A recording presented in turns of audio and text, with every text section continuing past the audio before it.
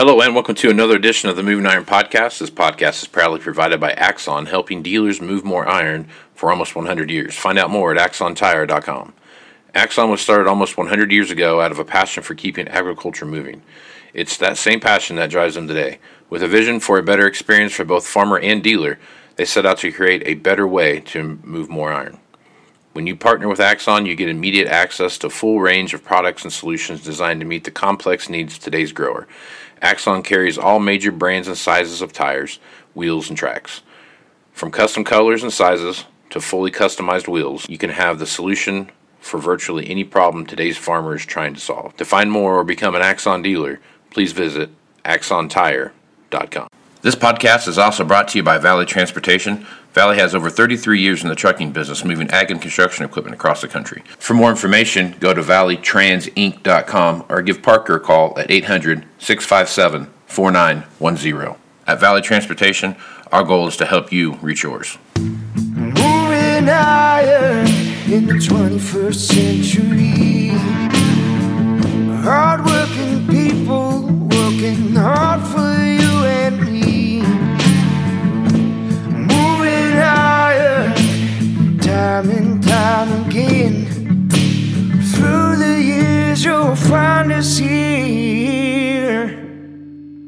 Moving higher. Hello and welcome to Moving Iron Podcast. This edition of the Moving Iron Podcast is brought to you by Tractor Zoom, where data meets diesel. I like that, dude. You guys should capture that into a nice little bow and keep that trademarked or something like that. Because that's a quality statement. I got Kyle McMahon with me here. Kyle he's the founder and CEO of Tractor Zoom, and he's a world of knowledge. He's got a great team over there. Those guys work tirelessly, trying to build the best product out there. And to be honest with you, I think they're doing a pretty damn good job of that. So Kyle, how you been, man? Thanks for having me on, Casey. It's been a while. Things are really good here in Tractor Zoom. It's almost Christmas, and I think it's supposed to be 60 degrees on Christmas Eve. So this field work is still on the mind. But I keep watching the auction market and now the dealer market. Things are going well. Yep. How's 21 been, man? Let's talk about that as a very macro level stuff here. So we came out of 2020, post-COVID shutdowns, all those kind of things, in and out, those kind of things. And then, for a minute, corn was almost free. And now we've rallied back around to where corn, I think the other day I looked at it, was almost over $6. Wheat's over $8. Soybeans are almost to 13. I mean, so we're getting back up there. But the tail end of that is the input cost story that we're seeing out there. So none of that of which has slowed any demand for equipment down in 20 and going into 22 at all. So I guess as you take kind of rewind back to 2021 and kind of look that over, what are some of your big takeaways for the year? Yeah, I think we tracked over 3,000 auctions and a little over $2 billion of farm machinery sold at auction this year. And it's pretty funny to look back at just the conversations, and not just equipment, but agriculture in general. At the end of 2020, beginning of 21, it was all about high commodity prices. How high can we get? Let's look at all this profitability. And then we saw input prices and cost of production starting to rise in the middle of this year. And now it's all about supply and demand. And I think we're starting to hear more about renewable diesel and how that's the new ethanol boom. So we're back to our optimistic ways, I guess, as farmers. But through the auctions this year, we've seen inventory down and prices dramatically higher, and that's obviously a combination of high net farm income, bigger yields than we probably expected in 21. And then now we're going into the end of the year. People have started to realize, just talking to the accountants out there, farmers are obviously starting the conversation of wanting to upgrade equipment, take advantage of bonus depreciation and tax incentives by the end of the year. In December alone, I know I'm getting a little ahead of us from a 2021 perspective. In December alone, row crop tractor prices have been up 36% from December 2020 to December 2021, in the month of December, those machines selling. So comparing December to December, row crop tractor prices are up 36%. Question we always ask is, okay, that's wild. What is the quality difference? It was an average of 2,900 hours in both of those months. So the usage on those machines is the same. So we're seeing some pretty crazy prices. And in supply in the month of December was down 46%. So naturally, we're seeing a lot fewer machines come to auction and much higher prices being paid. Yeah, that's the thing right now. If you can, the 36% makes a lot of sense, because if it's available now for sale, there's a lot of stuff that's available in June, July, those kind of time frames. But if it's delivered, if you have a reason to buy something now for a tax-driven reason, you're going to have to pay more for it, because you have a very, very small, bag to sell out of, especially in December. You know what I mean? Yeah. I've always said, I thought between November, December of 21 and January, February of 2022 will be your two best times to sell a piece of equipment. If you're in the market to do that, because quite frankly, if you still have something readily available in those time frames, either it's a tax reason thing or it's a deferred comp thing going over to the first year, and you guys are getting ready for playing season and looking at what they're going to need for early spring harvest. And if you have it available, it's going to be worth a lot more for sure. Yeah. And what I think is unique. So as we look at, let's just say tractors, okay, that price is dramatically higher. You also have to think about just overall inflation. And as we start to look at new machines coming to market, you know this better than I do, how much higher price new machines are going into 22 than they were in 21. So that's also helping drive that market. Net farm income is one thing, but I'd say holistically from 2020 to 2021, what we've seen is low supply and high demand. The one interesting asset class or type of machine is that surprised us from a supply standpoint. It was the only category that the supply was higher this year than it was last year, which is self-propelled sprayers. And we see that as kind of a nice to have machine, not always a need to have. But in good commodity times, farmers are realizing the ROI and the benefit of having their own application equipment and applying chemical more times throughout the year and less reliant on the co-op or a custom application individual doing that. So that is also one of the hotter categories, and supply's even been up. So it's hard to say that supply is the only issue that's happened in 2021. And that'll be really interesting to see how this plays out into 2022. Yeah. So you're talking about the sprayers there, and that's an interesting point. Do you know off the top of your head what the difference in, like you talked about combines being 2,900 hours worth of use? Is it the same on the sprayers? Were they hour-wise? Were they pretty close to each other? I don't have that stat right in front of me. I'd have to go to our data team to pull that. But what we saw 307 sprayers from January to the end of November come to the market this year, and only 275 coming to the market last year. And self-propelled sprayers, and these are higher quality sprayers, $25,000 and above, and under 5,000 hours. And the price premium this year was 10% higher than it was last year. Yeah, makes sense. Makes a lot of sense. So I just look at some of these sprayers that we're looking at now, and the hours seem higher just because they've ran them longer and they've done a few more things to them than we've seen in the past. So that is definitely a market that is very fickle, just like you said. It's nice to have, not necessarily a must on the farm. But when you look at like four-wheel drive tractors, what are you guys seeing there as far as that goes? Yeah, I mean, that's going to be similar to row crop tractors. Mm-hmm. When we talk about row crop tractors, we define that as MFWDs. But four-wheel drive, there's obviously more demand. Supply hasn't changed. It's one of the more flatline asset categories out there. Prices are up about 9% through November. And so into December is actually going to be a little bit higher, probably about that 12, 13%.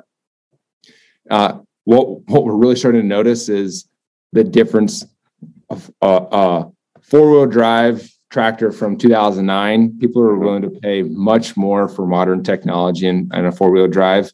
So that price difference on that higher end, newer machine is dramatically higher. Are you seeing more when you look at like track machines like that? It seems like there's a little more interest nationwide in either a 2-track or a quad-track, 4-track type of machine. Are you seeing more where those machines are holding their value higher than what you would expect as a cost of maybe when they were new or something like that, year over year depreciation scale? Yeah, I don't have that stat right in front of me here to identify or to tell you with data the depreciation schedules, but that's something our software can start to look at to identify that. Have you noticed more of those machines popping up in auctions? Yes, a lot more. Yeah, but that also goes to sometimes it takes 3 years for a new machine to significantly hit the auction market. There's always those anomalies where it's a one-year-old machine or right. a 100-hour machine to come to auction, but to have some good comparable sales to build a data set and draw conclusions, sometimes it takes 3 years of that machine to be in the market before you can start to see a lot of that. But yeah, we started looking at some 9620RXs in November, and we did a study just looking at how much more people are willing to pay. And people were paying the same price. If you looked at 2020, the end of November of 2020 on a 9620RX, they were willing to pay the same amount then for a 300-hour machine this year at an 1,800-hour machine. So the same price is being paid for a 300-hour machine last year is what they're paying for an 1,800-hour machine this year. And that kind of goes back to what's available. Yes. Yeah, that's exactly what's available. And so Aaron and I talked about that in a podcast not too long ago where we were talking about how those, the late model low hour segments and what those look like and how that scale was going to start to slide. And that, because of the lack of, 300-hour, 400-hour, 500-hour tractors, that scale was going to slide up to 750 or 1,000 or something like that. That was going to be your new kind of later model, low hour kind of approach to that. And that's the data that kind of proves that theory a little bit. You're looking at, and that's a big jump. Now that's 1,500 hours, but that's the same time, that's what's available. Yeah, and that's a 2019 machine, right? Right. Yeah. And if somebody's putting that many hours on it in 1 year, you have to think that they've been run pretty hard over the last year or two to get to that hour rate. Exactly right. When you but I think you bring up a good point. I'm looking at data right now. I know we're switching topics, but over on the combine side, this kind of goes back to what you're talking about, where the hour of a machine, what you're used to buying, is going to have to increase if you want optionality. When we're looking at combines, the average separator hour for a combine this year compared to last was up 14%. Okay. 14% from this time last year. Okay. So I mean, it's like holistically-ish, somewhere in the neighborhood of about a 10% organic growth in that. But you throw inflation, yeah, okay. That's the thing too. When you start, like, how do you measure inflation on that? Like, where does that? What number are you using to manage? Is that 7% inflation that we hear people get tossed around out there? Because if that's true, then the actual price of a machine kept up with basically the price increase. You know what I mean? You factor out the inflation. So that's kind of the double-edged sword there a little bit. Yeah. So the average separator average machine coming to market is at 14%. So if it was the average combine market last year was 1,000 sep hours, this year it's 1,140 hours. Right. So it's just aged inventory. So it goes along to exactly what you and Aaron were discussing. Yeah, that's exactly right. I misunderstood what you said, but yeah, that's you're exactly right. That and they're still paying the same amount of money for it. And that's the crazy thing about that is that, again, crazy times that we're in, if it's available, it's worth 14 to 25% more just based on what you're telling me. Yeah, well, in the same data set we're looking at, the prices are up 16% year over year on combines. Their older machines are more; they have more hours on them, and it's still up 16%. So if you start to look at that on a more parallel basis, that's actually up 22 to 24% year over year. Mm-hmm. So it's still a big price increase. But what does that look like from if you were going to market to buy a new machine? Right. Price increases are not quite that high, but yeah, and I think that's the other thing too. So you start looking at, if I'm a guy coming to the market right now and I want to buy a brand new machine, or there's the 1-year-old machine that's available right now, you're starting to kind of cut hairs there a little bit. Like which one's the better deal? Like we get a new one, warranty and all the things that come along with that. And I'm the one that's ever driven it, blah, blah, blah, blah. But you have the 300-hour machine sitting out there right now, and you can go buy it. Which you're really buying you're not saving much money, I guess, if you go and buy the used one. It comes down to is how soon do you need it? Because if you want a new machine today, it's 23 before you get it. I don't care what manufacturer you are. Across the board, it's somewhere in that neighborhood. So I guess it comes down to how soon do you need it, and what are you willing to make that investment right now? Yeah, new machines. Usually, if you look at a depreciation curve of new machines coming to market, naturally the steepest depreciation curve is right off the lot in the first 3 years, right? And that starts to level out because then you start to have some reconditioning costs, and you have to start investing in the machine. Or those first few years, you don't. That depreciation schedule or that depreciation curve is starting to get screwed up, and because there's so much demand and so much cash out there willing to buy that 1-year-old machine, and they realize they price a new one, and they realize they got to take a year to 2 years to get that new machine. So they're willing to pay up, and they see the price of that. So they're willing to pay up for that 1-year-old used machine. Yeah. Yeah. It's just weird. I mean, everything that you know about equipment right now is just kind of thrown out the window because none of it, every day it's a new day. There's no uncharted water. There's no pre-existing information out there that shows you this is what you should be doing in this time frame. Yeah. And if you want to, in our opinion, obviously we're a data company, but you have to look at the data to start to see the trends. I mean, if you only looked at November on row crop tractor prices, November to November of 2020 to 2021, they're up 27%. Mm-hmm. But then you go into December, typically the biggest machinery buying month of the year, right? Now they're up 36%. So you had a 9% gain in 1 month. Yeah. And we sit back and say that's simply supply, and people wanted to save some money on some taxes. Yeah, and I don't think the supply thing really lightens up at all until you get to about this time next year, because I think most manufacturers are going to have late fourth quarter, late third quarter, early fourth quarter deliveries of a lot of new equipment. And there's going to be a surge of equipment that hits the market, in my opinion. And I think he might see something there, but that stuff is going to get gobbled up just as fast as anything else has been, because in a lot of cases, most of that stuff's already pre-sold. They're just waiting for the new piece to get delivered. So let me bounce this off you. Podcast or two ago, Aaron and I made a prediction that we wouldn't see another inventory issue till 2030, right? So we're at 2022 now.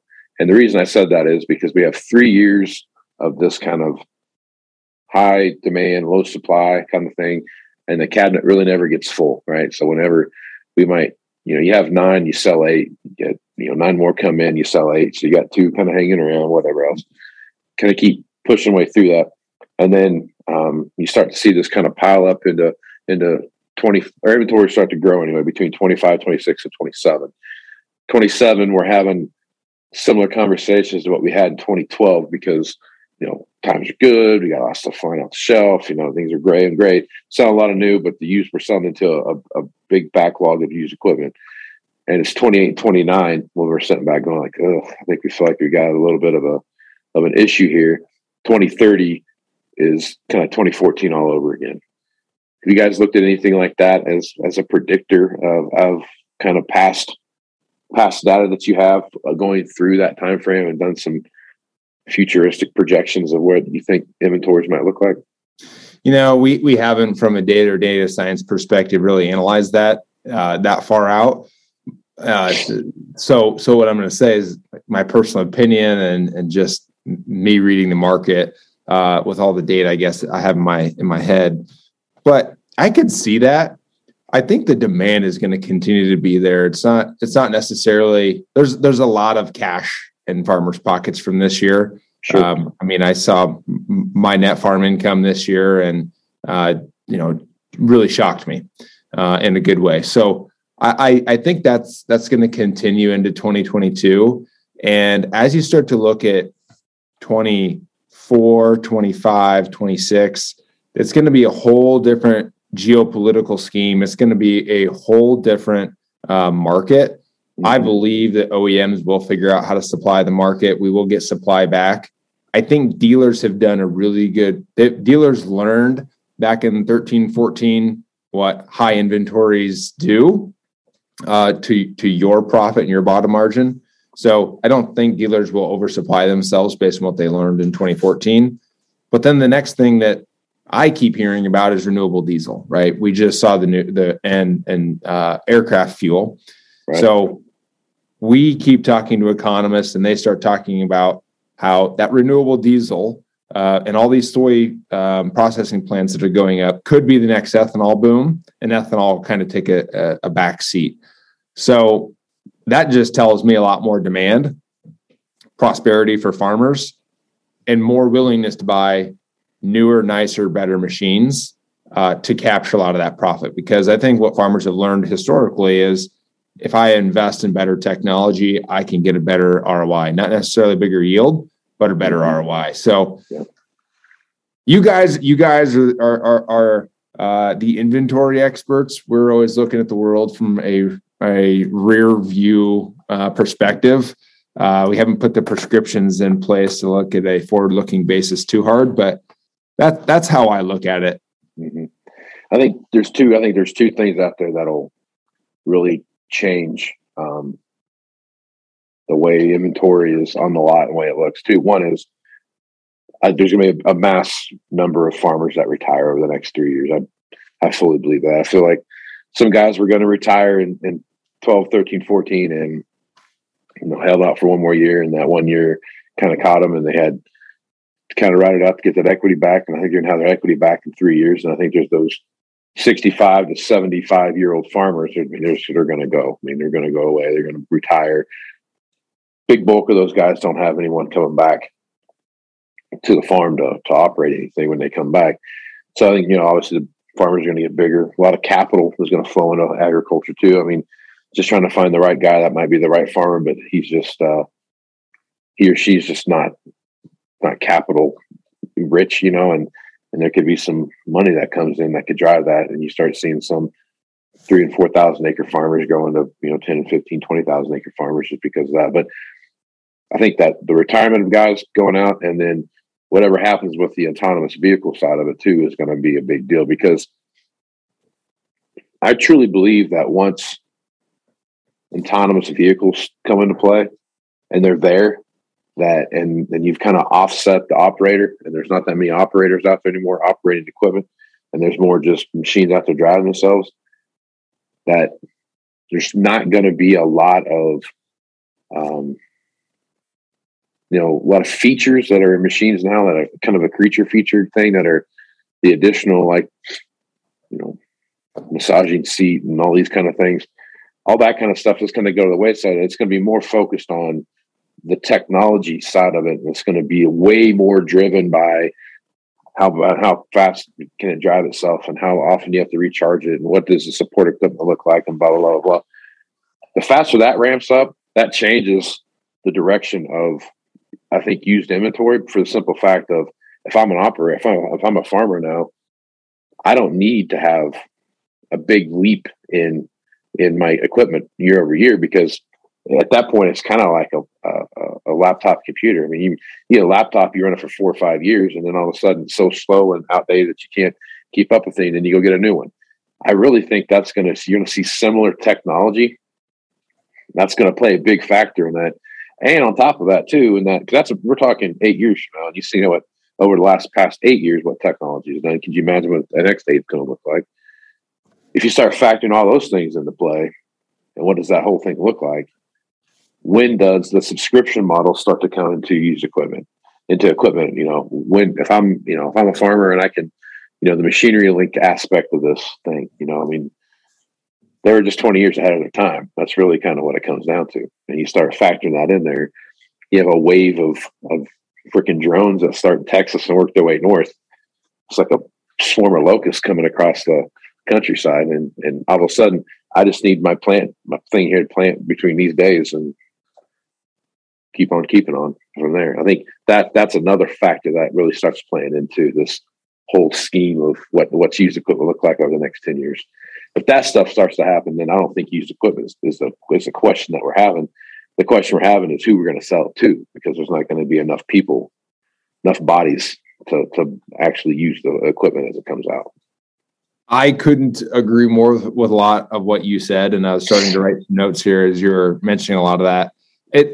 You're already starting to see farming go from the progressive farmers. I'm willing to go operate my equipment, and they're more or less operating a business, right? They have risk management and they're making investment decisions. That's simply where it's going. And I think I have a unique perspective just on the technology side as we analyze the market, and we're always watching what's happening. So venture capital is investors investing in companies and new technology that are bullish on forward-looking industry trends. And in 2016, there was $700 million of venture capital invested in ag technology in the United States. This year, it is projected to hit $7 billion. So agriculture is kind of that next wave of compounding technology growth, where I couldn't agree with you more that how fast technology is going, that 2-year-old technology right now is new technology. Right. But 5-year-old technologies, it's getting kind of old. In 10 years from now, 2-year-old technology will be too old to be operated because of how fast technology is compounding and the ROI that farmers as the consumer will see. It's funny to bring this up. I was scrolling through, I don't know, a social platform. I'm probably on too many of them. And there was a individual that screenshotted his text from some economist saying 21 years ago that the internet is just a fad. Right. Yeah. I've talked, how many people I talked to in that time frame that thought that. So younger generations more willing to embrace technology, and they're going to be making investment decisions on technology to scale their operation. Yeah. I had this conversation the other day that we start looking at Gen 1 technology. Some of this technology is coming out now. I mean, you look at like seed sprayer, for example. That's probably the easiest one to point at. Deere's making claims of up to 70%, reduction in chemical. Well, that's awesome. You're looking at the way it is now. You start looking at that Gen 4 technology that's coming down the line. Not only is it looking at, I'm guessing here, but I'm sure it's looking at the size of the plant, what kind of plant it is, what time of year it is, how much moisture is in. There's all these things that's taken into consideration, and it knows exactly to the drop how much herbicide to put down at that one particular spot. Now, if you're the guy that's got Gen 4, and this guy over here is just now getting Gen 1, and he's cut his spraying operation by 50 or 70% or whatever the number is, awesome, great. The Gen 4 guys cut Gen 1 guys' amount of chemical he's spraying by 70%. So now you got this guy over here that was spraying 100,000 gallons of chemical a year or whatever the number is, just for easy math, right? So now he's spraying 30,000 gallons. This guy over here is spraying 70% of his 30. You know what I mean? So now you start looking at economies of scale and how those things all play in there. And even if all your ground's paid for and it's 100% thing, now you're still going to have a hard time competing in the marketplace because this guy's operation is now 70% more efficient than yours. Those kind of things start coming into play with all this technology. And you look at planter technology that's coming down the path of multiple hybrids being on the same machine and all this kind. Those are the kind of things that are a game changer when you start looking at used equipment and what's sitting on the lot. Because at that point, I don't need to trade till there's a better. I mean, it drives itself. It does all the things it needs to do. My trade cycle now is it might be every 2 years when it was every year. It also might be every 6 months because that's how fast things are evolving and the next best things out there. And there's a better mousetrap. And I'm now spraying across my 20,000 acres with 99% less of whatever it was that I was doing, whatever it was with, those things like you can't, that's the crystal ball of technology that you can't see right now. My previous statement was based on today's trends and what we see happen right now. And if everything stayed the same, it's kind of what it looked like. If you extrapolate that all out and you start taking in all these variabilities, used inventory might not even be a thing to worry about because you don't. Once the guy's that's done where I with it, no one's disagree. buying it. So that's where I disagree. So we got talking on all this new cool technology that'll come down, increase. Farmers will get larger, right? And I think the core of it is equipment will always be a super important aspect, whether it's small or big, whether it's diesel powered or electric powered, whatever the case. That some machine is going to have to plant the crop, whatever machine that is. And if you bring it back to used equipment, if you look at historically, the appreciation rate of farmland has always been 2% per year. If you look at it in history, that's where it is. If you look at equipment, it's 4% per year. And then you have years like this year where it's up 10% to more. I'll let you speak on how much more that would be. But those prices are going to stick in an inflationary environment today. So if you look at farmer's balance sheet 10 years ago, it was probably made up of between land and equipment. 75% of the balance of a farmer's balance sheet was land, 25% was equipment. Today, as we work with a lot of the our software is used by a lot of the big banks in agriculture, that balance sheet now looks like it's more 50-50 farmland to equipment. So as the equipment continues to get more expensive, our view in the market is you have a lot more risk to manage. As the combine approaches $1 million sometime down in the future, you have that much more risk to manage what that asset value is and when you should be buying and when you should be selling. So when it becomes used, somebody's going to want to buy it. There'll always be a used market, but the gap between new and used can continue to be large. I think as things become more autonomous and they get to be more of just a widget, and if I have a farm operation, I'm not worried about. I need an experienced operator. Like I've always had to go out and do these things. I don't have to worry about that anymore. I start looking at equipment as just I might not. I mean, I don't think many farm. I don't think they're going to own it. I think it's going to be more, like the co-op or the ASPs or whomever that is. The quote unquote machinery links of the world are going to revitalize themselves and come back in and be like, now I'm not hauling a 35,000 pound combine all over the place. I've got a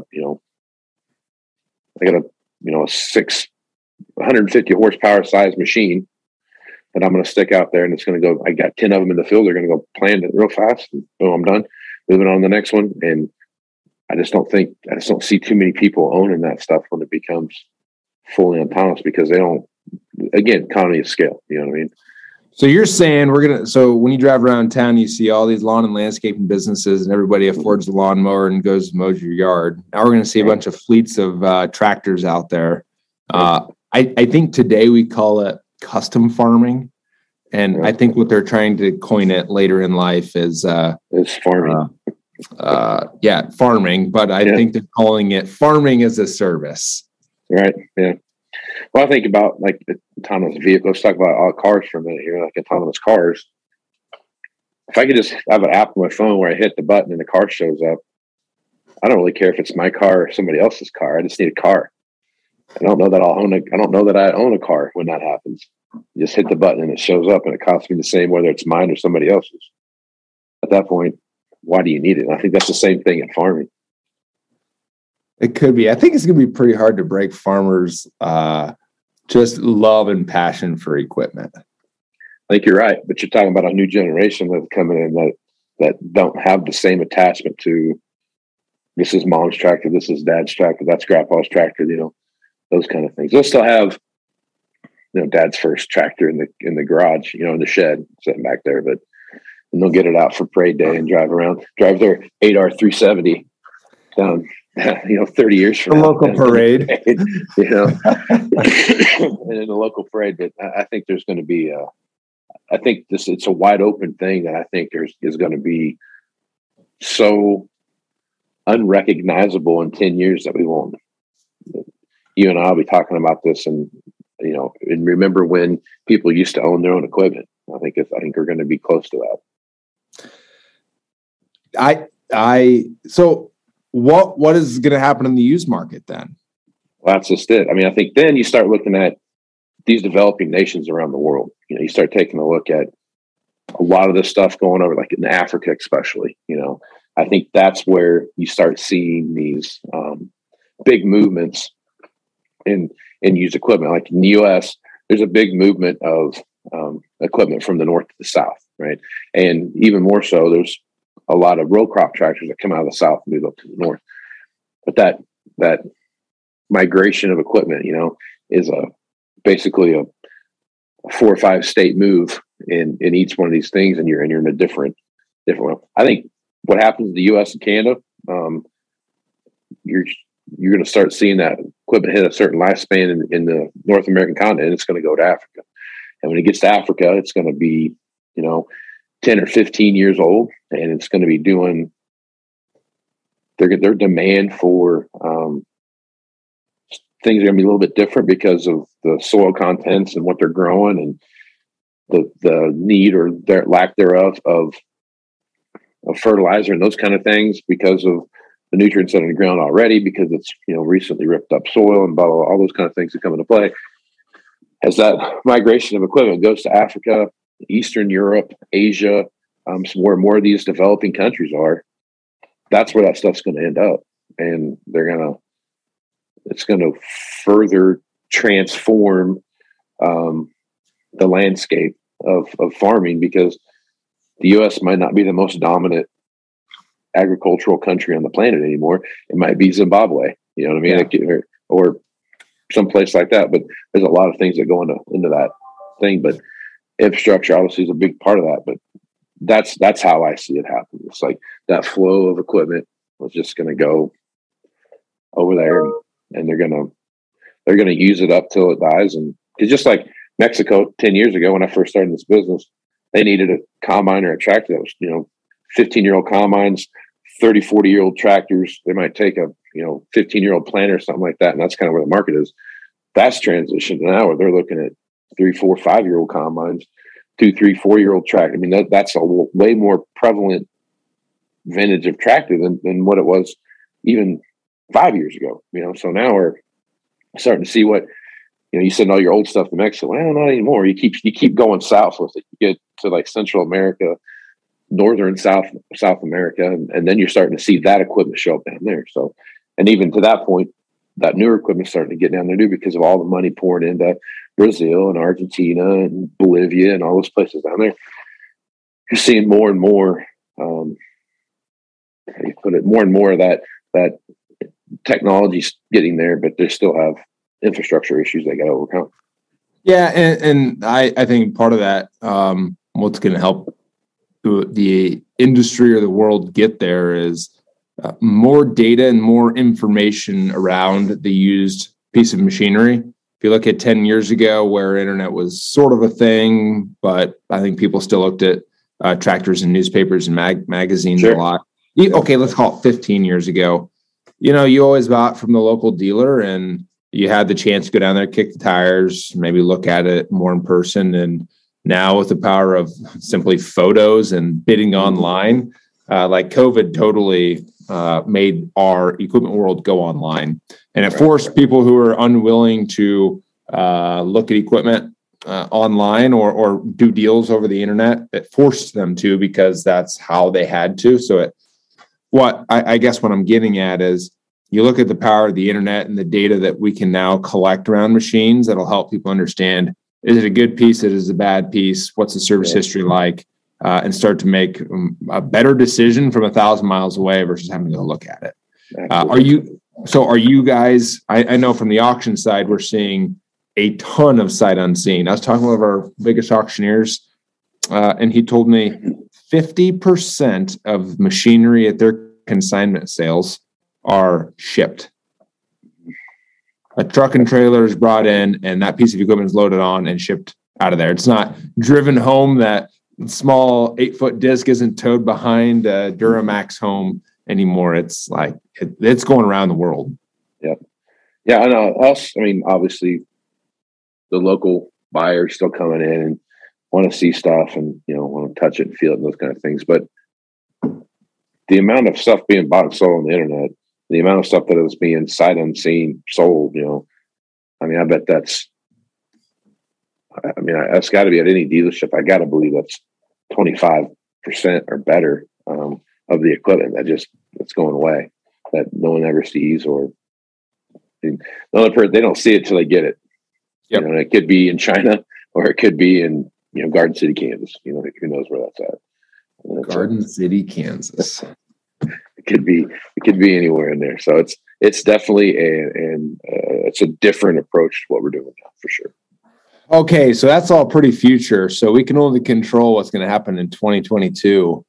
What do you think that we'll see in the first quarter of 2022? Do you think this demand will slide off now that people are having to make purchases before the end of the year? I've been hearing a lot of people making as many input purchases as they could because net farm incomes to be higher this year than next. Will that drive prices lower, or with the? I don't think so. There's not going to be, the demand still going to be the same, or the supply is still going to be the same. The first quarter of my opinion, as far as I can see, I don't see much of anything different in that first quarter. Second quarter, third quarter, I think you might start seeing a little bit of relief. I think you'll see more relief in the fourth quarter too. But there again, there's a lot of equipment out there that's waiting for the new piece to show up, so the next 4 pieces can be sold. And I think that the first time it happens, it's going to pretty much gobble up everything. The second time is going to be the same way. When you get to that third lift, the third tranche of equipment that comes through, that's when you're going to start to see things have some level of normalcy in it. Because I think by the time the third lift of tractors come through and combines and those kind of things come through, I'm not talking like 3 years from now. I'm talking like 18 months from now. Supply, I would hope by then, supply has kind of caught up out of the factory, and it's starting to kind of catch up with demand too. And you're going to start seeing that 24, 25 time frame, to be way more normal than what we describe as normal anyway. So I don't think, I'm not saying that 22 is going to be significantly better than 21, but it's going to be somewhat better than 21. From an inventory standpoint. Yeah. Yeah, and I think as more people price new equipment, they're going to realize how much more that they are willing to pay more for a used piece than want to go buy the new machine because of those wait times. So we at Tractor Zoom do not anticipate prices coming down in the foreseeable future, and inventory will continue to be an issue. We have a data point. We call it asset accumulation. So throughout 2021, there were, and naturally you can kind of see this from the supply issues at dealers and even at auctions. What has happened is happened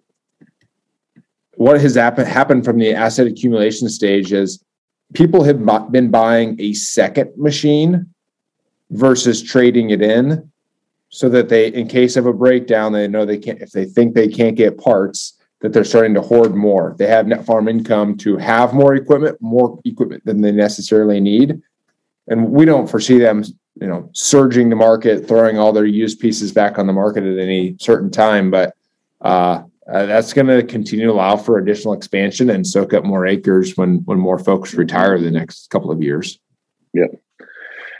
Yeah, no doubt about it. And I agree with that 100%. So, well, Kyle, I think that's probably a good place to jump off. We covered a lot of ground on this one. So, as usual, when you're on here. So, if folks want to reach out to you and the folks at Tractor Zoom to see what you guys are doing over there, what's the best way to do that? Yeah, go check out the all-new Tractor Zoom website, tractorzoom.com. You can now look at auction inventory, farm equipment from over 500 auctioneers, auction companies across the entire United States. And here's of 3 months ago, we just started adding dealer inventory. So now you can go see the inventory of more than 900 dealer stores on Tractor Zoom. So go look at all of the equipment coming up for sale or at dealer lots at tractorzoom.com. Right on. That's a big thing too. Now you have a place of you have two unbiased sources of information. You have the auction data plus the retail data, and you can look at those two things and see how they correlate. So commend you guys for what you're doing over there. And we've got some super innovative things launching here in the first quarter. I better not launch them here on the podcast, but we can hop on the podcast and discuss them at that time. I think our marketing department might not like me for breaking that seal open. So you'll continue to see us using data to help people make better decisions and have some exciting products coming out here in the first part of next year, which is only like 8 days away. So we better get cranking. You're getting close. So anyway, well, Kyle, appreciate you being on the podcast, man. Happy New Year. Merry Christmas to you and your family and all the people there at Tractor Zoom. You as well. Thanks. All right, man. I'm Casey Seymour with Moving Iron Podcast. Make sure you check me out on Facebook, Twitter, and Instagram. That's where you find the latest edition of the Moving Iron Podcast. Also, go to movingironllc.com for all the latest doings with Moving Iron. So with that, I'm Casey Seymour with Kyle McMahon. Let's go move some iron, folks. Out. You want to have a meaningful competitive advantage to help sell more equipment. Whether you represent the sales, parts, or management department of an implement dealership, there's a surprising amount of complexity when it comes to tire, wheel, and track technology. Let Axon worry about that so you can get back to supporting your customers. Axon has leveraged years of experience to create a streamlined process that gives you a proven path to help today's grower and sell more equipment. The roots of their organization go back almost 100 years to the invention of the rubber tractor tire. Supporting agriculture is the number one driver of Axon from product development through sales and service. To find more or become an Axon dealer, head over to axontire.com. This podcast is also brought to you by Valley Transportation. Valley has over 33 years in the trucking business, moving ag and construction equipment across the country. For more information, go to valleytransinc.com or give Parker a call at 800-657-4910. At Valley Transportation, our goal is to help you reach yours. Moving higher in the 21st century. Hard-working people working hard for you and me. Moving higher, time and time again.